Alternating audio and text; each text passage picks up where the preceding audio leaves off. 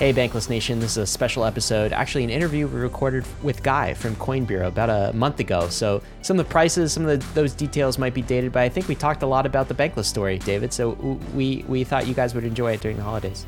Importantly, this is an interview of us by Coin Bureau. Yes. This is not a Bankless podcast, but we are putting it on the Bankless podcast feed. Yeah, so I hope you guys enjoy. As usual, I was shocked that he did a podcast.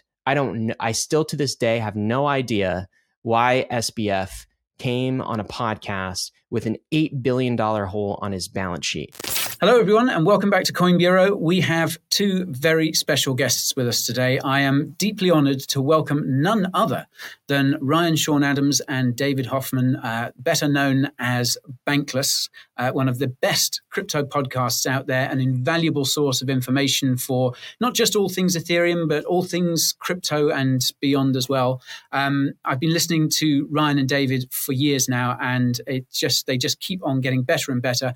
I'm really glad that they've been able to join me today. It's pretty early in the morning for them. But guys, welcome and thank you so much for joining. Thanks for the kind words, Guy. Yeah, it's a pleasure to be here. It's great to finally meet you. Like I say, I've been listening to you guys for years now, and you guys have had so many incredible conversations with some of the top names in the space, and there's no way we've got time to sort of dig into all of those today, but I do want to sort of get your thoughts on a few sort of episodes that you've done, a few people that you've spoken to. But I thought an interesting thing to do to start with, because one thing I've kind of noticed is that the crypto podcast world and the crypto YouTube world seem to be sort of quite separate poles a lot of the time. Yes. Now, and obviously, like you guys have a YouTube channel, but I think you're sort of best known as podcasters. So I thought for anyone sort of unfamiliar, for anyone who sort of gets most of their information from YouTube, could you guys, give us your backstory a little bit, like how you came to how you got into crypto and how you came to do what you do with Bankless? You want to start, David? Yeah, sure. I think to start things off, Ryan and I are definitely podcast people, I would say. We both are big podcast consumers. And I don't really know how anyone would start a podcast without having that as their foundation. Like first we enjoy podcasts, and then we are like, okay, we could start a podcast. And so that's probably why Bankless is known as a podcast, is because that's where we came from. Yeah, like David, how much podcast listening do you do versus YouTube, would you say? Like personally? Yeah, like 3-to-1 ratio, and it used to be a 10-to-1. It's gone. YouTube has increased lately, and I would say that's been on track with Bankless's emphasis on YouTube. Like we've nailed the podcast game relatively early, but the YouTube game is still like new to us. We suck at YouTube. Yeah, we suck at YouTube. We're working on it, but we started first, as podcast consumers and then podcasters, and that's really where Bankless came to be. It filled this niche in the early days of Ethereum, where there were a lot of people that had a lot of shared ideas and understanding about what this Ethereum thing is and what it could be. And this was back in like 2018 to 2019, when it was very, very early and no one knew what Ethereum was or where it was going. It's like we had just coined the words DeFi. And so we started the podcast to help articulate that story. And a lot of Ethereum people at the time were like, oh, thank God, finally someone is saying the words that I feel about Ethereum. And that's kind of where we got our first early foundations in this space. Yeah, I think like the perspective at that time, 2019, when we kicked things off, was we had just come out of 2017. And Guy, you remember this, right? The highs of 2018, the elation, all the way, and we're going to change the world and crypto's everything, all the way to the lows of 2018, 2019, and the absolute despair. And so David and I were on kind of a similar quest and journey where we were fully bought into this crypto thing. And we had bags from 2017. So we were trying to figure out like, oh my God, are we wrong? Like, did we miss something? Did we screw something up? Like, so for me, it was just going down to base principles and trying to figure out if I was crazy or everyone else was crazy. And so Bankless really began as a quest, right? It was just a couple of investors on the journey to make sense out of crypto. Like, what are the use cases? What are blockchains good for? How do they actually accrue value? And so we basically open sourced this quest. And it was a series of conversations between David and myself. And then we'd bring guests on, and we developed what we call the Bankless thesis. Indeed, the name of the podcast is kind of a thesis for crypto, which is, what does crypto do? It helps us go bankless, right? We have a money system, an alternate money system that does not rely on central banks or commercial banks in order to thrive. So even the name of the episode is or the name of the thesis is in the podcast format. But like, one other thing I'll say is, I think that podcasting is a different medium than YouTube. Yeah. Right. So our podcast, like, the reason it hasn't translated so well previously to YouTube is just we tend to go on for a long time. Long time. It's like deep, long form conversation. And, YouTube, at least my impression of YouTube, and I think there's some convergence. I think things change. But YouTube, just like, give me the answers, right? I want to see 15 minutes, like, articulate something. And it takes David and I longer than 15 minutes to actually go through an idea maze and talk to a guest. So that's why we're probably native podcasters rather than YouTubers. Yeah.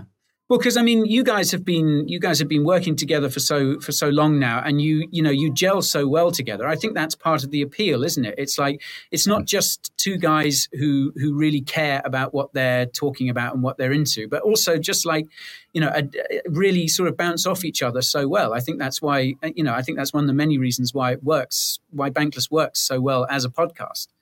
Yeah. But I mean, from my experience of it, from my experience of YouTube, because I mean, when we started Coin Bureau, all those years ago, we had to kind of figure out YouTube as we went along. And it was sort of like, surely what people want is just like really short, like, a couple of minutes. And then we were quite surprised when turns out they wanted kind of longer form stuff. But it's just, it feels like, a lot of the time, it feels like the sort of goalposts are almost shifting in a way, because you're sort of trying to find that balance. Like, people do like longer form stuff on YouTube, but only up to a point. And then there's a sort of moment where they're sort of like, no, this is enough. Like, I can't deal with this anymore. Yeah, I was actually going to ask you, Guy, because I think you do this really well with your YouTube channel and kind of your platform. But it seems to be there can be a challenge with anyone who is in crypto media with presenting candy to the audience versus presenting vegetables, right? We like to say at Bankless, what we're trying to do is like healthy candy. But like, sometimes that's difficult, because if you go by attention spans or narratives, then you're just talking about maybe the latest meme coin. Right. And what is the substance there? Like, how does that actually help us change the world and fulfill the promise of crypto and actually go bankless, right? And so if you give almost like the audience just the candy, oh, here are the 10 coins that are mooning and you need to buy right now, then I feel like you lose the plot. But if you don't do any of that, and if you're just deep into the research and you're talking about like ETH research posts all the time with big brain cryptographers, then you're not changing the world either, because you don't have an audience that actually cares about that. I'm curious from your perspective, because you seem to balance this very well. How do you like manage this, the candy versus the health foods? It's tricky. It's a good question. Yeah, it's that idea of calories or sweeties, and it's healthy calories, healthy candy, as you say. It's tricky. I think one of the things that we found that kind of helped us grow was the sort of realization that crypto is no longer in a bubble, and I think this was really sort of coming out sort of 2020, 2021, I think, this realization that crypto had evolved from just this thing that a few people were interested in and that kind of existed in and of itself. And suddenly it was much more susceptible to macro forces. It was a part of, it was becoming a part of the kind of traditional system, which isn't great in many ways, but that's kind of cold, hard facts. And I think sort of we pivoted a little bit to covering sort of more macro content as well, in order to kind of, flesh out the ecosystem for those who maybe sort of had a kind of passing interest in crypto, but like, kind of like you say, they didn't want to listen to like a deep dive into the latest EIPs or anything like that. But there's still, they've still got enough interest. They still want to know what's going on. But yeah, you can't. They don't want the hardcore tech. But it is tricky because, and I think especially during kind of periods like we've we've just come out of. And I think this is why, certainly here at CoinBureau, I'm kind of getting the sense of it from you guys as well. Sentiment is kind of really sort of picking up, because in a bear market, when things are really bad, it's so difficult to keep people engaged and entertained, and you sort of feel like, well, I should try and find some good news to cover, and then it's like pivot to AI. Everything sucks, everyone's at each other's throats and all this sort of stuff. It's it can be really difficult. So yeah, it's, I guess, striking that balance between what you think your audience wants to see and what you think they should see, and sort of try and give them both. Because it would be very easy to do like top 10 meme coins for October. Just like, even as a little piece of you dies. I mean, we try to balance it out a little bit, but we will like still do a show on an entire EIP. Like we did a show called Dank Sharding, and like we didn't even Blob Space. Sorry. Yeah.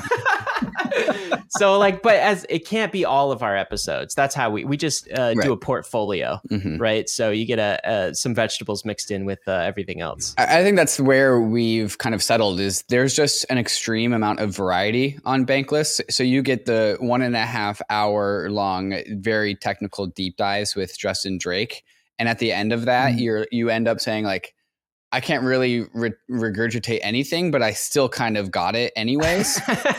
And then you feel like that, that's how David and I feel. That's so don't worry. And then there's like the 45-minute shorter form episodes where we're specifically talking about market movements and like kind of doing the dopamine content that everyone in crypto pays attention to, whether you're an 80 IQ degen who just got in, or you're Justin Drake. Like one of these, like both, everyone kind of pays attention to like market drama no matter what. Maybe Justin doesn't actually. There's plenty of market drama, isn't there? Yeah. Always, all the time in crypto. I would say in the YouTube game, and this is something that we identified pretty early at Bankless, I would say. We didn't, the first podcast episodes were no video, just because we didn't have that set up. The technology wasn't there, and we weren't very good at, like, we could have done it, but we weren't very good at it. But it was something that like that you tapped onto, Guy, when you said just like the chemistry between me and Ryan is really, really good. A lot of, I'd say like content producers as an industry, when people watch content, they kind of want to just catch a vibe. They want to like feel things. And one of the ways that me and Ryan got traction in the early days is that we were able to articulate some of the grand visions of crypto in the grand scheme of things, in the fullness of time. And you put those into words, but that was an articulation of the way that a lot of people felt about this industry. And then we're also doing it like me and Ryan lean inherently optimistic. And then we also kind of have this, like, we think similarly, so we can bounce ideas off of each other. Yeah, but David is gas and I am brakes. Yeah, we're saying same and different, also right? This contrast too. Yeah, but you have the difference is in you and me, which is like the gas and brakes, and like you're a business background, I'm a psych background, but these are actually complementary, not like they don't conflict. And so like the Bankless brand just makes people like feel things at times, sometimes negative things. Some people don't like us at all. Very negative things. But like the idea is like the people do feel stuff, and like we have like leaned into that a little bit. It's not an apathetic brand. By the way, you could tell that David and I are still podcasters because we have these big ass headphones on. We were just talking about. David just sent me. Yeah, a link. I want to get the invisible headphones. I want to get. At that point, you'll know that we are trying to like do more with YouTube when we get the invisible headphones. That's the moment you transition. The headphones come off, and suddenly you're a YouTuber, and it's all good. Yeah. Is it better on the other side, Guy? Is it better to be on the YouTube side? It's okay. It has its moments. It can get a bit weird as well. People can. Well, you guys deal with some characters on YouTube that I just don't think exist in the podcast game. Like there are some absolute like crypto YouTube personalities, I would say. There certainly are. Sometimes you just find yourself kind of, it's like, what is going on? Oh my word. Like, is this real? Is this? Am I actually seeing this? Am I actually a part of this world? Yes, it would seem that I am. Good Lord, it's It can be very strange. There's never a dull moment. But yeah, I mean, going back to what you were saying, David, I think I think the chemistry that you guys have is really sort of tangible. But I think, like all the best podcasts, I think when it's two people talking, like, you feel like you're in the room with you guys. Yeah. And I think that's the big attraction for people with podcasts. I think most people tend to consume podcasts like, when they're kind of, walking or going, kind of going about their day. And I think that's part of the joy of it, because you can just sort of, you can get on with your day whilst also being in the company of these people talking about, blob space and all this kind of, all this sort of weird stuff. Yes. Because I listen to you guys on my way into work. I've got one of those. I got one of those electric scooters, because I thought I'm not gonna go down the Dubai route of buying a big supercar and getting stuck in traffic. So I listen to you guys on my scoot in, and it just it just makes the time go beautifully. It's but it's obviously YouTube is a kind of different medium entirely. It takes a bit of cracking, but it's rewarding. Come over to the other side. And join we'll our headphones. We're working on it. Our team is corralling us over there, and they're doing a good job. Okay, you just have to, you have to lose it at some point and just, give over to the nuttiness of it all. You'll enjoy it. I wanted to, so like I said earlier, there are so many great episodes that you guys have done. I want to take you back in time, if I may, to sort of just over a year ago. Because my wife, Katie, and I had just moved into our house here in Dubai, and she'd set me the task of building the bed that we'd had delivered. And I noticed that there was a Bankless episode on, and it was the debate that you guys hosted between Eric Voorhees and Sam Bankman-Fried. And I kind of put it on, and my wife came up about an hour later and found me just sat on the floor, surrounded by a completely unbuilt bed, just sort of...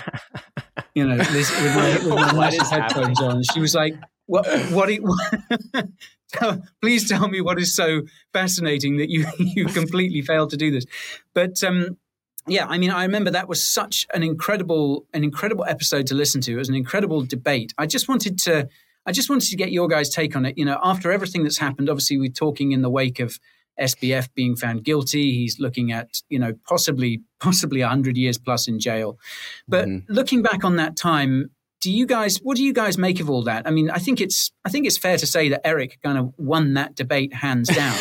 Oh yeah, I think certainly. Right. Yeah. What did you make of it all at the time? Did it feel as surreal as it kind of came across to listen to? Yes, definitely. And if you look at, only we can see it because we have the back end to the particular episode, the analytics, but you can see the chart of concurrent viewers who are watching the live stream. Like it spikes up as all live streams do, and then it hovers around some flat line for a little bit. And then the debate really picks up, and you can see the moment when friends are texting friends or people are sending out tweets and they're like, "Yo, everyone get in here and watch this. Eric is dismantling SBF." And so it's right around halfway through, and the viewership triples very, very quickly. And at the same time, everyone talks about this huge episode that the Bankless did that you guys produced. Ryan and I stopped talking about 1/3 of the way through the podcast. Yeah. And we had a mid-roll sponsor break that, we do for every single live stream. And I'm texting Ryan. It's technically we should be doing sponsors right now, but we can't end this. We just have to let this roll. And so we just went hands off. The episode wrote itself. It's SBF handed Eric his jugular. And Eric was like, "Okay, thank you," and he proceeded to just dismantle SBF. It was a surreal moment, I think, for the entire industry. I think it was, and I think that this was part of the unveiling. So let's remember go back in history, rewind a bit further. So this happened in the end of October 2022. Yeah. But if you rewind to January 2022. The three smartest people in crypto were Do Kwon, SBF, and Suzu. Okay. These were the legends. These were the people we put on a pedestal, right? SBF, this phenom that built an exchange faster than Brian Armstrong, right? He was so big at the time. And then, of course, we saw the downfall of Do Kwon. We saw the downfall of Su Zhu, but who is still standing in October 2022? The savior of crypto, Sam Bankman-Fried. And so this debate actually happened 12 days before all of the shit went down and everything came to light. And so we were actually, first of all, I was shocked that he did a podcast. I still to this day have no idea why SBF came on a podcast with an $8 billion hole on his balance sheet.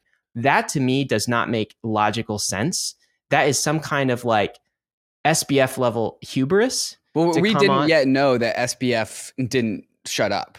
Like he had just entered that arc of I talk. He does not have the shut up gene. Right. And I think we saw that in court. He decided to testify on his own behalf. Like he's got something that most human beings don't have.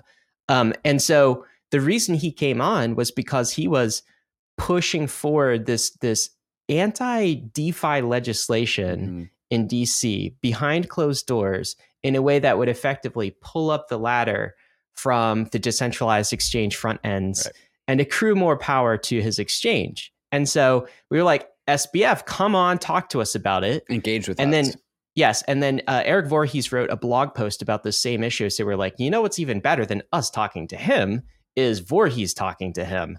And so that was the genesis for the conversation. But I thought it would be a bit more equal, like sparring back and forth. But at the time, the piercing moral clarity of Eric Voorhees, just to kind of like, why are we here? Like, what are we doing, Sam? Juxtaposed with the kind of like compromising Faustian bargain that was SBF. It was so clear, even at the time. And we didn't know that he was short $8 billion, but we knew he was short like values. We knew he was short like the reason we're all in crypto. And I think Sam articulated like, I am here not for decentralization. Yeah, I'm a mercenary. I'm just going to make as much money as possible and then I'm going to give it away. And I think people were okay with that until he stepped into Congress, until he started to play into the regulatory arbitrage game. Anyway, the other interesting thing about that episode, David, is like when we were going through it, like SBF seemed like shaken during the time. Like if you watch, like he was unable to articulate in the same way that he usually is. He started to fall apart. He started to fall apart. Yeah. And if like I speak English, but I'm guessing if you didn't speak English and you watched that episode, you would understand that like, that the Eric guy won the debate. Like you don't have to understand the words that were said to understand that like Sam Bankman-Fried just like fell apart. I don't know. What did you think of it, guys? So at the time, of course, the entire industry didn't know that what SBF was up to behind the scenes, but what did you think of that when you were trying to assemble that bed? I mean, it was like, the more that it went on, and the more, because Eric just sort of killed him with logic and clarity, like you said, didn't it? It was so clinical, and yes, it was. It was sort of like when you sort of feel like, oh, you feel on edge, even though you're completely, in agreement with the party that's winning. You're like, Eric is absolutely right here. Like, wow, it was still sort of painful to listen to in a way, because even though right was winning out, it was still like, this is embarrassing for SBF. And I guess at the same time you're like, wow, hang on, this is someone who was the JP Morgan of crypto a few months before that, as you said, like the savior of it, or so we thought. And Guy, I'm so glad we did that episode and that it's on the record. I'm glad on behalf of Bankless, but I'm also glad on behalf of the crypto industry, because I think after that, crypto has been painted in such a light that it's full of SBFs and scammers and people who don't, take accountability for their actions. Right. And indeed, we had an episode with SBF, like even before that, in March of that year, where it was just like, we've had CZ on the podcast, we've had Brian Armstrong, we've had the Winklevoss twins, where you've got a big exchange. Let's talk about your vision for it. Right. Yeah. And so I am so glad we had an episode pre FTX collapse where there's someone in crypto who represents like why we're here, calling this man to task, like on behalf of our industry. I feel like that is evidence we can point to as an industry and just be like, no, we knew something was going on. Wasn't our guy. He was not one of us. Not our guy. He wasn't us. Yeah, I think it's so important. It is like, you know, people outside of crypto think that it's, you know, the whole industry just sort of exists to scam people or whatever. I think it's really important, like you say, to have a record of that, to have a record of people in the industry going, hang on a sec, no, what's going on here? You know, you have to explain this. And I think Eric around that time was talking about this idea of having industry standards as well. Right. You know, the industry itself saying this is acceptable, this is not. You know, a lot of it I think was going to be around sort of exchanges and proof of reserves and solvency and things like that. And it was such a great conversation to have, because it's like, yeah. How can we expect government agencies, you know, people outsiders to come and regulate us, if we can't sort of clean out our own house, if we can't, you know, try and police ourselves, try and draw up regulations for ourselves. And that's one of the reasons why I wanted to sort of discuss that episode with you, because I think it is a really sort of important moment in the history of crypto, really. It's like, you know, not only was this guy sort of the whole facade started to fall apart, but it's also like, you know, here is evidence of it. Here is evidence of the industry sort of, you know, policing itself to an extent. Well, absolutely. And I don't know if you read a post from Balaji Srinivasan who makes this point. So it wasn't just that Bankless episode. It was Crypto Media who actually like broke the story. It was like that CoinDesk article from the reporter who revealed the balance sheet. And then it was Crypto Twitter that was looking at kind of, what's this money going on in the blockchain? Let's look at Alameda's accounts. Let's look at FTX's accounts and see where's the money, right? It was these citizen journalists. It wasn't traditional media that actually broke this and disclosed. It certainly wasn't Gary Gensler, who had multiple meetings with SBF earlier in the year. It was really the crypto industry that revealed this. And so that's another untold story. And I hope these stories make the Hollywood like movies and the documentaries. When the Social Network comes out for crypto, I hope they cover it in the right way. But if they don't, then I think, you know, the real ones know. People who were in crypto at that time, you know, they know what actually happened. Yeah. And I think, well, it's so important to pass that lesson on, isn't it? To go look, because that's another thing I wanted to ask you guys, just on the subject of that interview. It's like, do you think crypto has kind of, as an industry, has kind of learned its lessons from that whole saga? Are we older and wiser, or do you think there's still a likelihood that we're going to make the same mistakes again? I think this last 2022, the year of just terrible price action and blowups and fraudsters being revealed as fraudsters, that was pretty unprecedented in crypto. Like, we had some pretty undesirable behavior in the downfall of 2018 in that same kind of era, but it was not at the same level of the gaping hole that was Three Arrows Capital, or the absolute just toxicity that was the Do Kwon army and Do Kwon himself, followed by like the level of fraud in 2022 was quite unprecedented. And I think a little bit of that was because there had been fraud in the industry before and no one had really gone to jail yet. And so it was perceived as like a crypto is an industry where you could get away with fraud and you could make billions of dollars and walk away without ever like being tried by a justice system. So I think 2022 was useful in the fact that, like, no, actually, if fraud is fraud, no matter where you are or what industry that you're in. So now that we have this precedent, I'm optimistic. I'm happy that we have that foundation to stand on. I'm also cautious about entering a bull market in which people's values tend to be forgotten. And it is the time in which leaving your values behind is the most profitable. It's the most profitable time to do that. And so, you know, crypto's more mature. If we do enter a bull market, people will do less than desirable things. But at least we have precedent of people, you will go to jail if you do anything significant. So check yourself. So I'm mixed. Yeah, the way I would answer that is we will make the same mistakes, just in different ways. Yeah.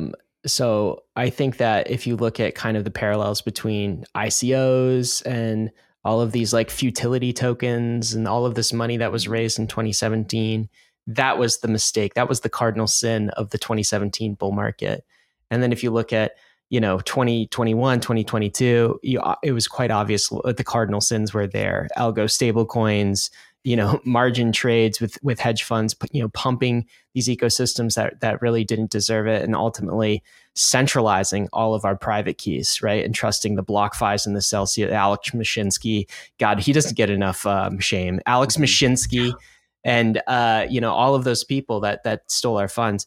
We will make mistakes that are fueled by the basic human psychology of boom bust, of bubble every cycle, but we won't make them in the exact same ways. Right. I don't think we will trust another Alex Mashinsky who's wearing a shirt that says don't trust banks and is himself the least trustworthy banker in existence.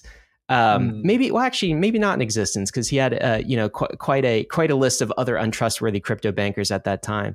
But so, and in fact, Dave and I just did an episode. I think you listened to it, Guy, because you mentioned this before we recorded, with an investor who's outside of crypto, just a TradFi kind of investor named Morgan Housel, and wrote a book called The Psychology of Money, where he's just like, the reason it will never change is because human beings don't change. We're running the same Homo sapien software that we always have. And so we're going to have these, envy, greed filled booms and these busts that we have to live with. We're going to throw the crazy wild party and everyone's going to get drunk, and then someone's going to have to clean up afterwards. That's just how it is. And I guess I've come to terms with kind of accepting that. And my belief is, and I think our hope is, and the optimist in both David and I is like, well, the benefit at the end of this is going to be worth all of the painful, hangovers and parties that we've had along the years, because we are building an open, permissionless money system for the world. If it was all neat and orderly, if it wasn't chaotic, that would be an indication that it was a centralized system. Like, it's almost like it has to happen this way if it's bottom up and decentralized. Like, that's how you know it's new and it's a movement from the bottom up. Yeah, I was listening to that episode with that you did with Morgan yesterday, and can I just say to anyone watching, if you listen to anything before the bull market starts, you should listen to Ryan and David speaking with Morgan Housel. It was such a good episode. Obviously, The Psychology of Money is a wonderful book, and I haven't had a chance to read his new one. That was what you were discussing, wasn't it? Same as Ever, I think it was called. Same as Ever, and he just talks about the timeless principles of life and investing, things that don't change. Yeah, it reminded me of something my grandmother used to say. She always used to say, like, if something is easily got, then it isn't worth having. And I think I really kind of felt that with listening to that discussion. It's like, it has to be hard, because, as you said, we've started from zero. We started from Satoshi started from zero 15 years ago. And I mean, that's no time in the grand scheme of things. And we're still building, we're still making mistakes, we're still screwing up things. Some things are working, some things are collapsing into dust, but that's the way it has to be. Otherwise that you don't get progress from that. Yeah, I completely agree. I don't think there's an easy path here. The volatility is the price of entry. That's another thing that Morgan Housel said. If you want something to 5x, okay, the reverse of that is you have to be comfortable with an asset losing 80% of its value. Like, that's kind of the trade-off that we make. And so, yeah, we don't get to have our cake and eat it too in crypto. It can't always be infinite up. That's not how life works. Yeah. Well, of course, because I mean, that was the point. That was a point he made, wasn't it? About this idea of people years ago sort of trying to figure out how to stop recessions. It's like, well, you can't. Like, if right. if you never had a recession, that would create the perfect conditions for an absolutely massive recession. I just think I imagine how much worse our industry would actually be if we didn't have 2022. Right. And we still had an algo stablecoin that was now, rather than 30 billion, it was now 300 billion. Okay. And then actual retail, non-crypto retail got involved because some fintech app started offering it. And we had Sam Bankman-Fried, who had grown to the largest exchange in the world with FTX. And it was larger than Binance at this point in time. And it wasn't $8 billion in lost private keys. It was $50 billion. And then we had Alex Mashinsky and BlockFi, and all of these things were continuing to grow. Imagine that. To me, it's we dodged a bullet, honestly. It was 2022, as painful as it was the best possible thing that could have happened to crypto. Yeah, we did clean up all of the mess in 2022 in 18 months. I mean, it was 1 year of time between the fall of FTX and Sam being charged guilty. I remember one of the very early takes that I heard in the middle of 2022, I think right after the fall of FTX, was from a friend of our pod, Nick Carter. And he said that it was Nick Carter and Matt Walsh. And they said that we're not going to be able to have a bull market until we clean up the fraudsters and the scammers and we throw them in jail. And I remember listening to that take and not wanting to believe it. This was November, December of 2022. Because I was like, man, Do Kwon's still out there. SBF we had a new one, right? Three Arrows Capital, they're still running free. We have to, according to this take, we have to get every single one in jail before we can have a bull market again. And it's obviously not perfectly correlated. We could find some internal catalyst DeFi summer to have a bull market, but just the sentiment of we will never be legitimized as an industry until we throw away the scammers and fraudsters. And then on the dot, the week that SBF gets charged guilty, tokens pump 50% off the ground. The take was super prescient. And again, correlation, not causation, etc. But I thought it was a great take. And also at the same time, we can now feel good about prices going up rather than bad. I wouldn't feel the same if SBF was walking free and Do Kwon wasn't in jail and Three Arrows Capital was still being Three Arrows Capital after all of the harm and fraud that they caused. And then we just had another bull market with them. That would not make me feel good. Well, I'm actually curious from you guys. Are you surprised that this is happening so soon?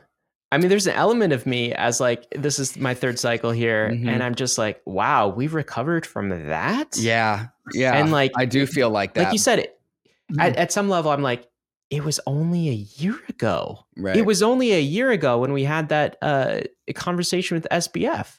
And so much has happened. And now you're saying we've healed and we're back to bull market? Too soon? It seems fast, but also it's the same exact time as last cycle. And I think time just goes faster now because we're older. We've seen this before. Okay. I know first cyclers are what are you guys talking about? We went through so much pain. Right. That was the worst. Yeah. But I don't know. I'm just wow, that was quick. Yeah. Well, you guys were talking about this the other day, weren't you? Because you were there's always that thing at the back of your mind. It's okay, so it goes in cycles, but are we really gonna have another cycle? Is this actually gonna happen again? It can't be that easy. If everyone thinks it's gonna go in a cycle, it's not gonna go into the cycle, right? In a 4-year cycle. Yeah. And then it's going back to the Morgan Housel thing, right? If it's easy, it's not worth doing. It's the 4-year cycles, if they really play out that way, that's super easy. But come on, you had to live through 2022 and 2023 wasn't great either. That was hard. That was a hard thing. It was hard. Yeah. You guys earned it. Hey, if you're still listening to Coin Bureau, if you're still listening to Bankless, it's likely you lived through all of that. And I feel like you've got veteran status now. Yep. All right. You are going to be the OG for future generations of crypto.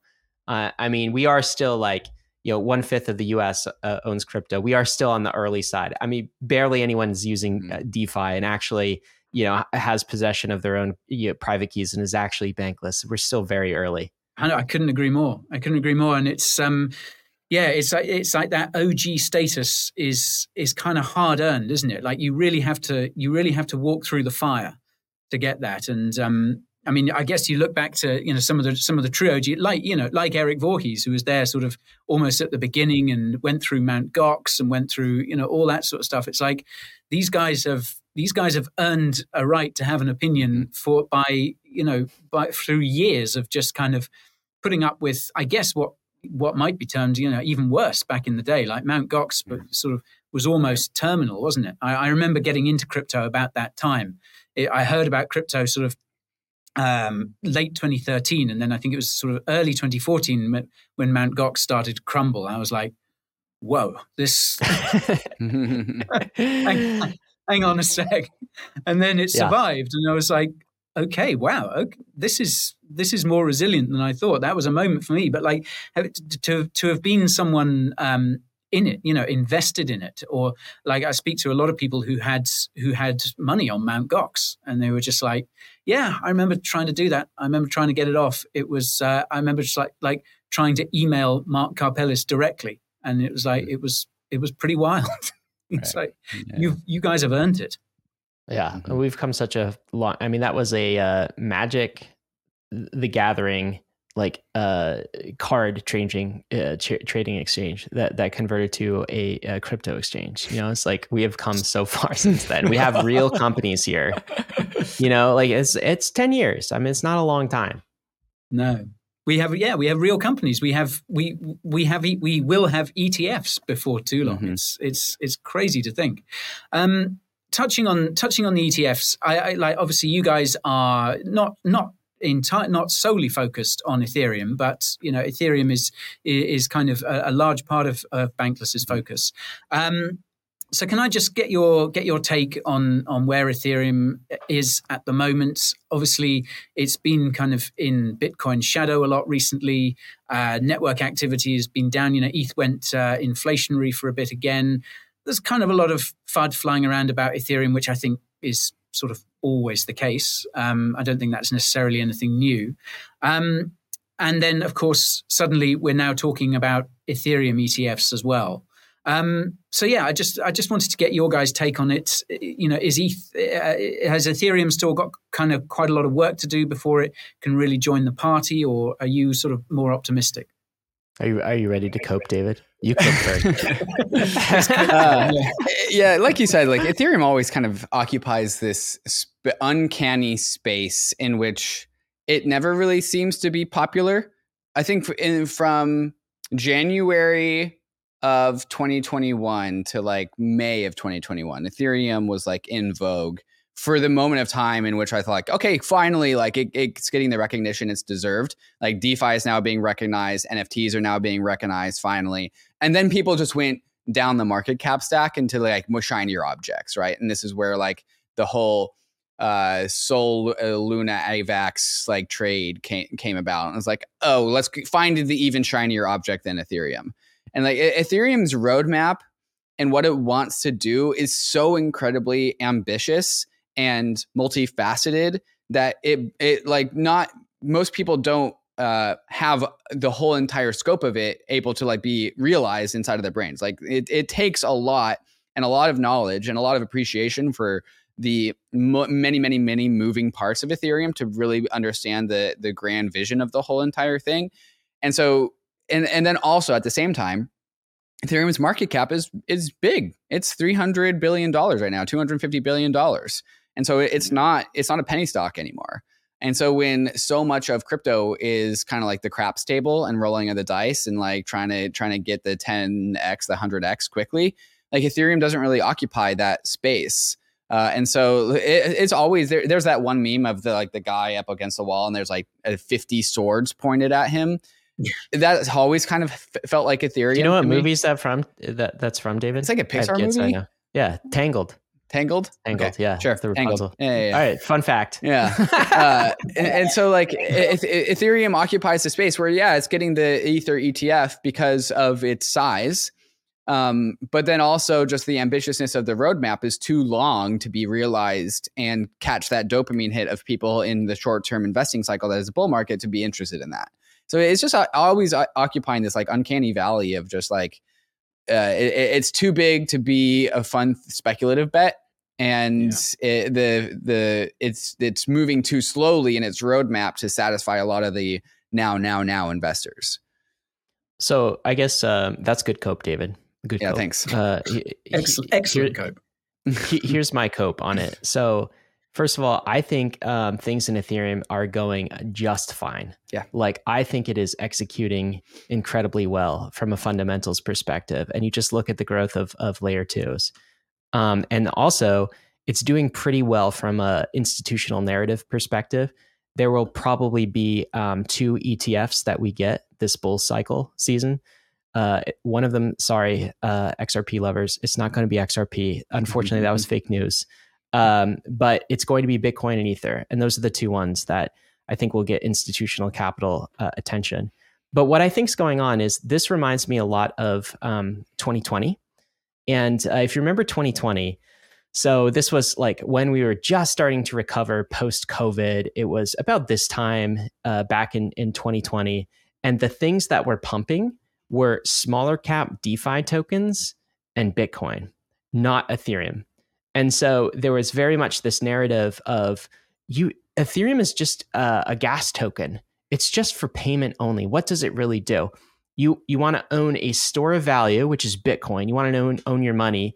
And then you want all of these DeFi tokens, which gives you exposure to the DeFi economy, the neo-banking system. And that's all you need. And as David was saying, like Ethereum in that world, in that narrative world, just gets left behind. It's, right. The stepchild that no one loves, right? It's just like not even part of the appetite in that kind of world. I think something similar is playing out right now, but it's not DeFi tokens. It is Bitcoin and all of these very fast alternative layer ones. And so what's interesting to me is actually what happened in the aftermath of 2020, because anytime price runs up like so high, remember what we're actually doing. Of course, there's the narrative reason it pumps, but if you still believe in fundamentals, and I might be one of the last guys in crypto still that believes in long-term fundamentals, okay? But if you think that the world of fundamentals is a real world and that narratives are shorter term, but fundamentals are the things that last, what happened with DeFi tokens is they pulled forward a whole bunch of future expectations. And I'll admit, I got caught up in it too. The thesis for DeFi tokens in 2020 was that these governance tokens would pivot into, like, governance would vote in profit share, essentially, so that you'd have on-chain revenue and on-chain profit associated with these DeFi tokens. And so what happened? A massive run-up. The whole market realized that this would be huge. Mm-hmm. And so DeFi tokens absolutely went on a tear. And all of these future expectations, hopes, were pulled into the present. Okay, what has happened since then? It's been completely flat. Three-year bear market in DeFi tokens. And let's talk about the reality. Very few DeFi tokens are more than governance tokens today.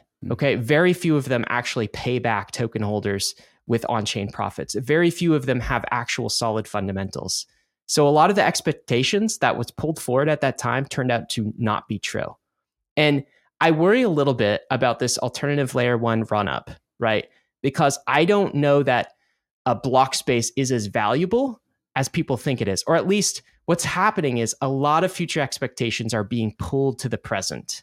And I don't know that these tokens and assets will be able to sustain that over like the 1 to 3 year period of time. So I don't know. Maybe none of that matters. And by the way, if you're a narrative investor or if you're a trader, it doesn't matter. It does not matter. It totally doesn't matter. You should go chase these things and do well. Like, God bless. Like, that's a character class that you're choosing. So like, just kill it, crush it. I hope you crush it. But if you're a fundamentals investor, then you're looking around and you're kind of scratching your head and you're wondering, well, like, I'm not seeing on-chain activity yet that matches this. I'm not seeing like total value locked increase. I'm seeing a lot of hopes and expectations being pulled forward. And maybe those expectations come true. But if they don't, we're looking at a pretty flat asset class after the bull run. So that's my cope. And I do think Ether will have its time. Like, just like in, it happened actually around this time in 2020, December 2020, Ether had an absolute massive run up. And people woke up to it, and it did pretty well. I think that will also happen this bull cycle. Mm-hmm. Yeah, I think you're right. I think, and I guess this idea of narratives is kind of so much easier to buy into, isn't it? It's like the alternative layer one narrative. It's like, oh, it's a layer one, but it's faster than Ethereum. That's easy to understand. Yes. Whereas, kind of to go back to what you were saying, David, Ethereum is just so sprawling, isn't it? There's so much happening on it. There's a whole layer 2 ecosystem on it, as you said. There's however many EIPs being worked on. There's there's things like blob space and dank sharding going on that are kind of difficult to get your head around. You're just like, a faster layer 1 is a lot easier to understand. That's why not just go for that? Yeah, Ethereum has its roll-up centric roadmap, right? And so this Ethereum growth strategy is not to hold growth internally into its layer 1. It's supposed to allow room for its layer 2s to like take the baton and run with it the rest of the way. So when it comes time to be narrative season and no one cares about fundamentals anymore, now it's like the Ethereum layer 1 versus Solana, which has the stronger narrative. And Ethereum has sharded its narrative into the Ethereum layer 1, Optimism, Polygon, Arbitrum, ZK Sync, pick your next layer 2, Aztec, like pick your next layer 2. And so like it's Ethereum. And one of the reasons why I find so much resonance with Ethereum is it's a pluralist system. It's trying to make room for as many diversity of chains spawn out of its core base, so that every single chain can have its own flavor, its own autonomy, its own ecosystem, its own throughput. And when it comes time to be narrative season, Ethereum has actually giving its narrative power away to its layer 2s. And so they all have a smaller share of this grander Ethereum vision, but it's never contained inside of one container. And so when you have like the alt layer 1 versus Ethereum narrative season, well, Ethereum gave up some of that power to its layer. Do you know what's funny though? As I'm listening to you talk, David, is like, just to play devil's advocate. I'm spinning a narrative right now on that, right? Yeah. One man's narrative season is another man's like a fundamental season. Sure. Look, the fundamentals are finally showing up. Right. So I can hear somebody in the listening to this in the Solana community listening to these old coping ETH maxis drone on, of which, by the way, we are not ETH maxis. That's and I'm also not coping. I don't feel like I'm coping. No, fantastic. Everybody, like, I hope you make insane profits during this cycle. But somebody's listening to that and they're like, David, you're absolutely wrong. This is actually the fundamentals catching up. Okay, sure. So this is like finally the market has woken up to high TPS integrated blockchain, block space, and like now it's no longer narrative, it's fundamentals that are actually catching up. So sure. That's why it's very hard to parse, right? Yeah. And you only know who's right in the long run, in the very long run. Well, we do know as the bull market continues, real fundamentals do get thrown out the door. Sure. Everyone was like, oh, like Terra Luna has solved alchemy. at the top of last market. The new central bank. Yeah. By Jerome Powell. We don't need you anymore. Yeah. But it is, I suppose from the perspective of someone new to crypto, it's so much easier to buy into a relatively simple narrative, isn't it? It's and probably way more profitable, guy. Yeah. Probably you'll make on the upside. Way more money. On the upside, on the downside, well, when it's no longer narrative season and you've been buying narratives all year, all of a sudden you're on the other end of the trade. Yeah. But then on the downside, you just trade to stables, David. Oh, again, this is why simple. This is why if you got to choose your character. There's one thing we say on Bankless is know who you are. Choose your character class. Like you're entering an RPG. You're playing Diablo. Are you a sorcerer? Are you a necromancer? Are you a barbarian? Like what's your skill tree? What's your attribute? Like what are you going to do? Are you a trader? Are you a long-term investor, buy and hold? I'm a bard. Out there finding bard. David's a bard. Is that a mix of things? No, bards don't do anything. You it's just a guy with a guitar who like sings stuff and it like cheers on everyone else. Like, well, at least the bard is happy. The bard may not accomplish much, but at least the bard is happy, Dave. The bard is recording it all for posterity. Right. There you go. It's the songs that will be sung in the future about all the degenerate characters and their escapades. It is funny to talk to people. I spoke to my brother-in-law the other day, who's one of the biggest degens that I know, and he was just like describing, how he's allocated, and he's like, it's a pretty fine balance, but so long as everything stays reasonably okay, I should be fine. It's like just made me stressed just thinking about it. But everyone has their sort of way of doing it. It's one of the beautiful things about this industry, isn't it? You can, like you guys say, adopt your character, you go for it. And the rewards are amazing. The downside is pretty painful, but it's a heck of a ride. I think your character class can change cycle to cycle. Like probably both David and myself were a bit more degen in our younger days, and David is even more degen than me, right? And so, but on the degen scale, I'm not degen. But in relation to Ryan, yes. Yeah. So as you kind of like your life circumstances change, you've been through more cycles, you tend to get a bit more, grandpa wisdom, which I guess is what I at least offer the podcast. I wanted to ask you as well. Like I listened to your Bankless Takes episode the other week, which I loved because it sounded like you guys were sort of really kind of letting off steam. I think you'd had some sort of interactions with the Solana community, and it had been a kind of fascinating week. But I wanted to ask you, like, do you find all that kind of I think we'd call it shithousery in the UK, but all that kind of mudslinging that goes on, all the chaos of crypto Twitter, do you secretly love all of that, or do you think it's more something that we could probably do without, and we'd all be a bit happier and a bit richer? I mean, it's hard for me to know how much of this is crypto specific versus more a symptom of social media and kind of the algorithms and like the different rewards that, and like dopamine rewards and the different kind of incentives that rest behind different influencers. And because I don't know, Guy, that any other area is that much different. Like if you go look at like politics social media or politics Twitter, I mean, shithousery, that's a good term for that too.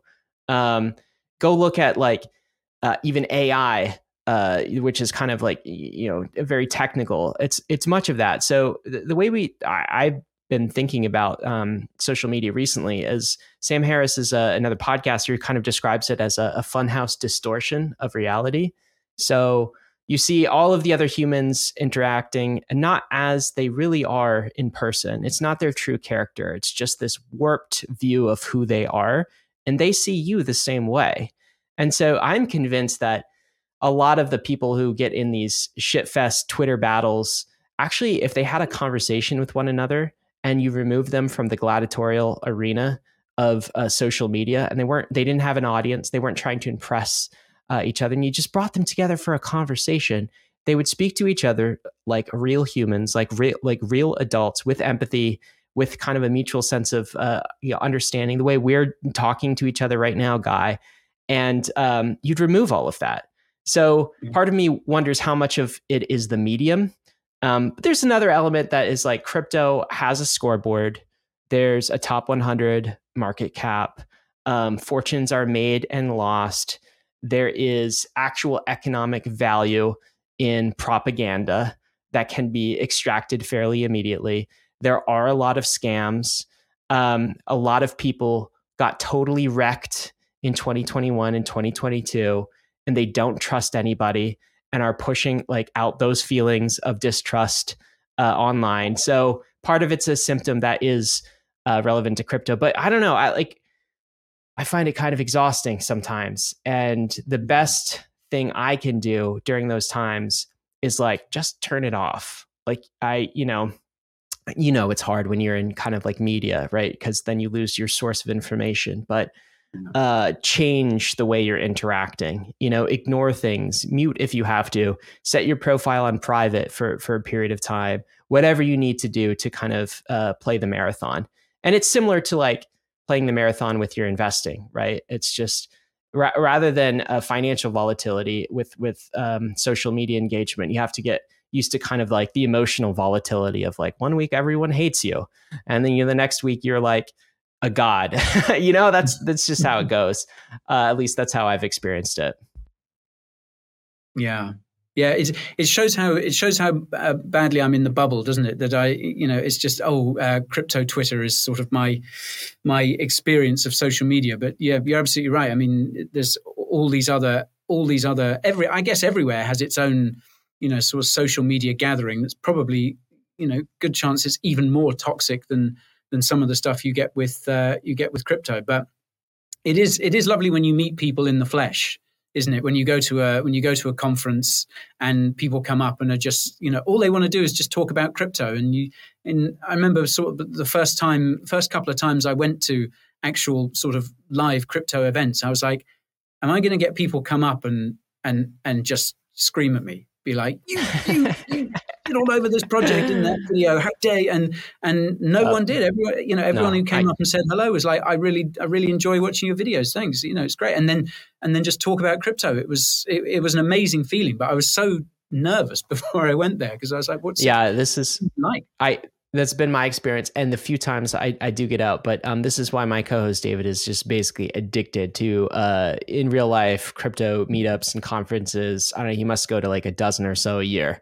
So because it's refreshing to the soul, very much. People are actually reasonable, like nice, pleasant to talk to, and passionate, and very similar. I think that's the thing about crypto.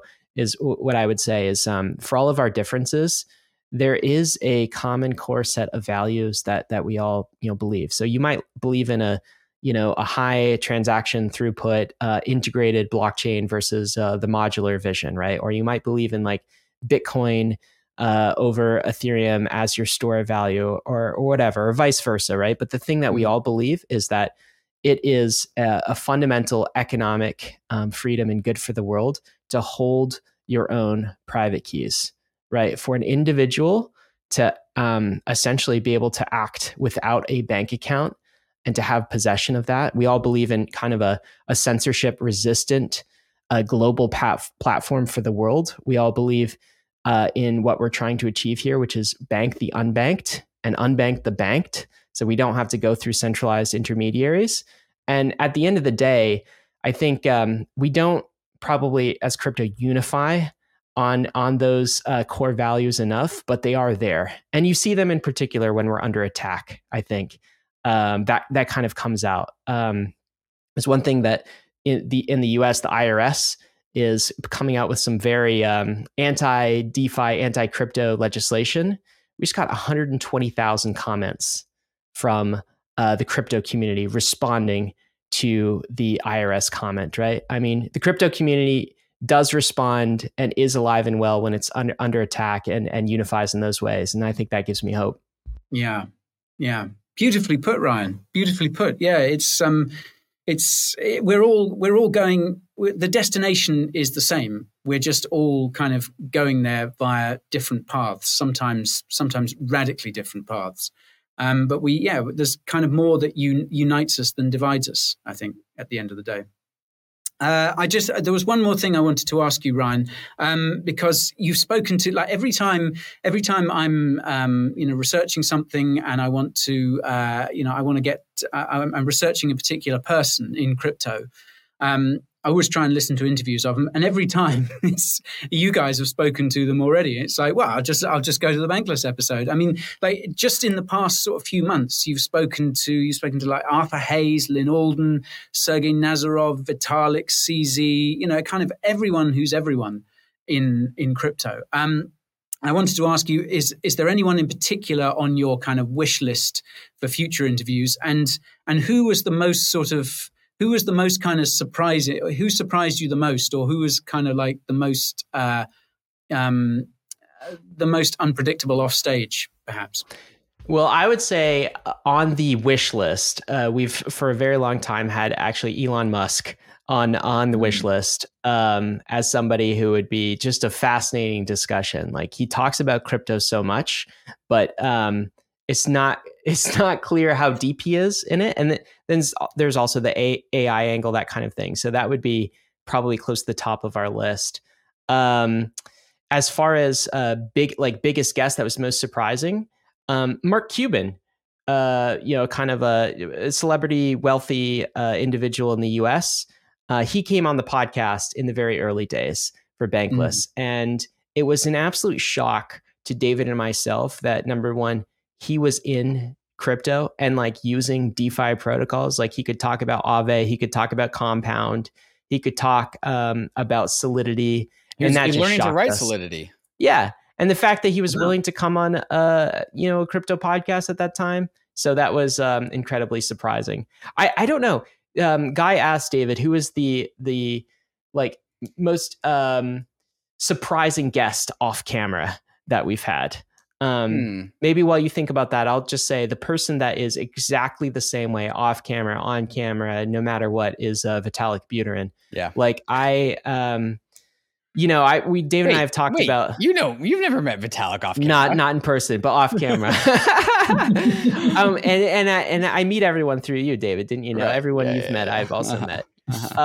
So I just, it would be top 3 betrayals for me if it turned out that Vitalik was not who he actually purports to be and seems to be. But I think that he actually is. Like, I think that he's actually a fantastic person. And he's the same, both off camera and on camera. I don't know, David, would you add any surprises, weirdest guest experiences, anything like this? I think we do a pretty good job of kind of vetting guests so that we don't invite the weird ones on. There was one episode that we did in the height of the bull market last year where we were just getting flamed by all these other communities, but like, why won't you guys are just dumb ETH maxis. You guys only talk about Ethereum. Why aren't you talking about other ecosystems? Talk about Solana, talk about Terra Luna, talk about Avalanche. And so we were like, F it. We'll just do all of them at once. And so we invited Emin, Do Kwon, and Anatoly on a show just for one single podcast, put them all together. That show was also a mess. At the end of that show, I very much realized that Do Kwon's kind of an asshat. I would never really be friends with Emin, but Anatoly, I'll totally get a beer with. And then interestingly enough, it's Solana that is the ecosystem that, figures out how to survive through the bear market and attract a real community. And I don't think that there's a coincidence there. Well, there you go. That's the alpha. So invest in the founders you get a bear with, the crypto founders you get a beer with. That's what we're ending the show with. Vitalik doesn't drink beer, but he'll drink green tea. Wine and green tea. He only did that once. That's not a thing that he does. Invest in something where you can have a carrot juice with the founder. Yeah, right. Exactly. Yeah. Much more wholesome. I'm reassured to hear Vitalik's like that, because I think if that was an act, it would be amazing. It would be an amazing piece of theatre. But it would also be the biggest, kind of worrying as well. Yeah, he would be the biggest just fraudster of all time if that he was able to keep up that act. That would just be something unreal. But no. Yeah, we don't need that. As to Elon Musk, I think I would love to hear you guys interview him, because I think Ryan, as you say, he does talk about crypto a lot, but it's it seems to be he was kind of on it on Joe Rogan a couple of weeks back, wasn't it? And he sort of dips his toe in and he starts talking about it, and then the conversation goes somewhere else. You're like, no. Right. Come back, talk more about crypto. And now he's talking about Twitter becoming basically a replacement for banks. And you can do all of your banking on Twitter. And so we go and we're just like, but that means crypto, right? How else are you going to do this? Because you're going to have to use the legacy banking system unless you use crypto. Right. And so maybe that will draw him in. We'll have to see. He's amenable to crypto. Elon's a crypto guy. He's a crypto guy. I said he needs to be better.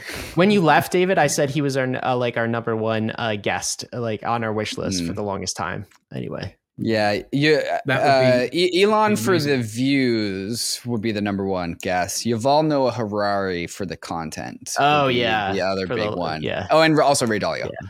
Well. I'm looking forward to hearing all three of them. I think it would be it'd be great to hear those guys on the show before too long. So if any of those guys are watching, you guys have to get on Bankless ASAP, because these are conversations. Let's manifest that. I agree with that. Into reality. Yeah. Good. Yeah. Well, guys, I've taken up a lot of your time already. I'm sure you've got a lot more things to do, but thank you so much. This was great. I've got a list of about a dozen other questions to ask you, but it'll have to wait until another time. But this has been fantastic. You guys do amazing work. I love listening to you. Anyone watching, if you're not subscribed to Bankless, you're missing out. We will leave links below in the description where you can follow Ryan and David. And yeah, guys, thank you so much. I hope this was fun, and I hope we can catch up again soon. It was an absolute blast. Hey, David, can we say that Guy is our favorite crypto YouTuber? Are we able to say that? Yeah. I mean, he's mine. 100%. There you go. 100%. There you go, Guy. Thank you for everything you do. We certainly appreciate it. But guys, thank you. Yes, thank you so much. That was amazing. Really enjoyed it. And just keep doing what you're doing. Will do. Take care. Thanks. Awesome. Bye, guys.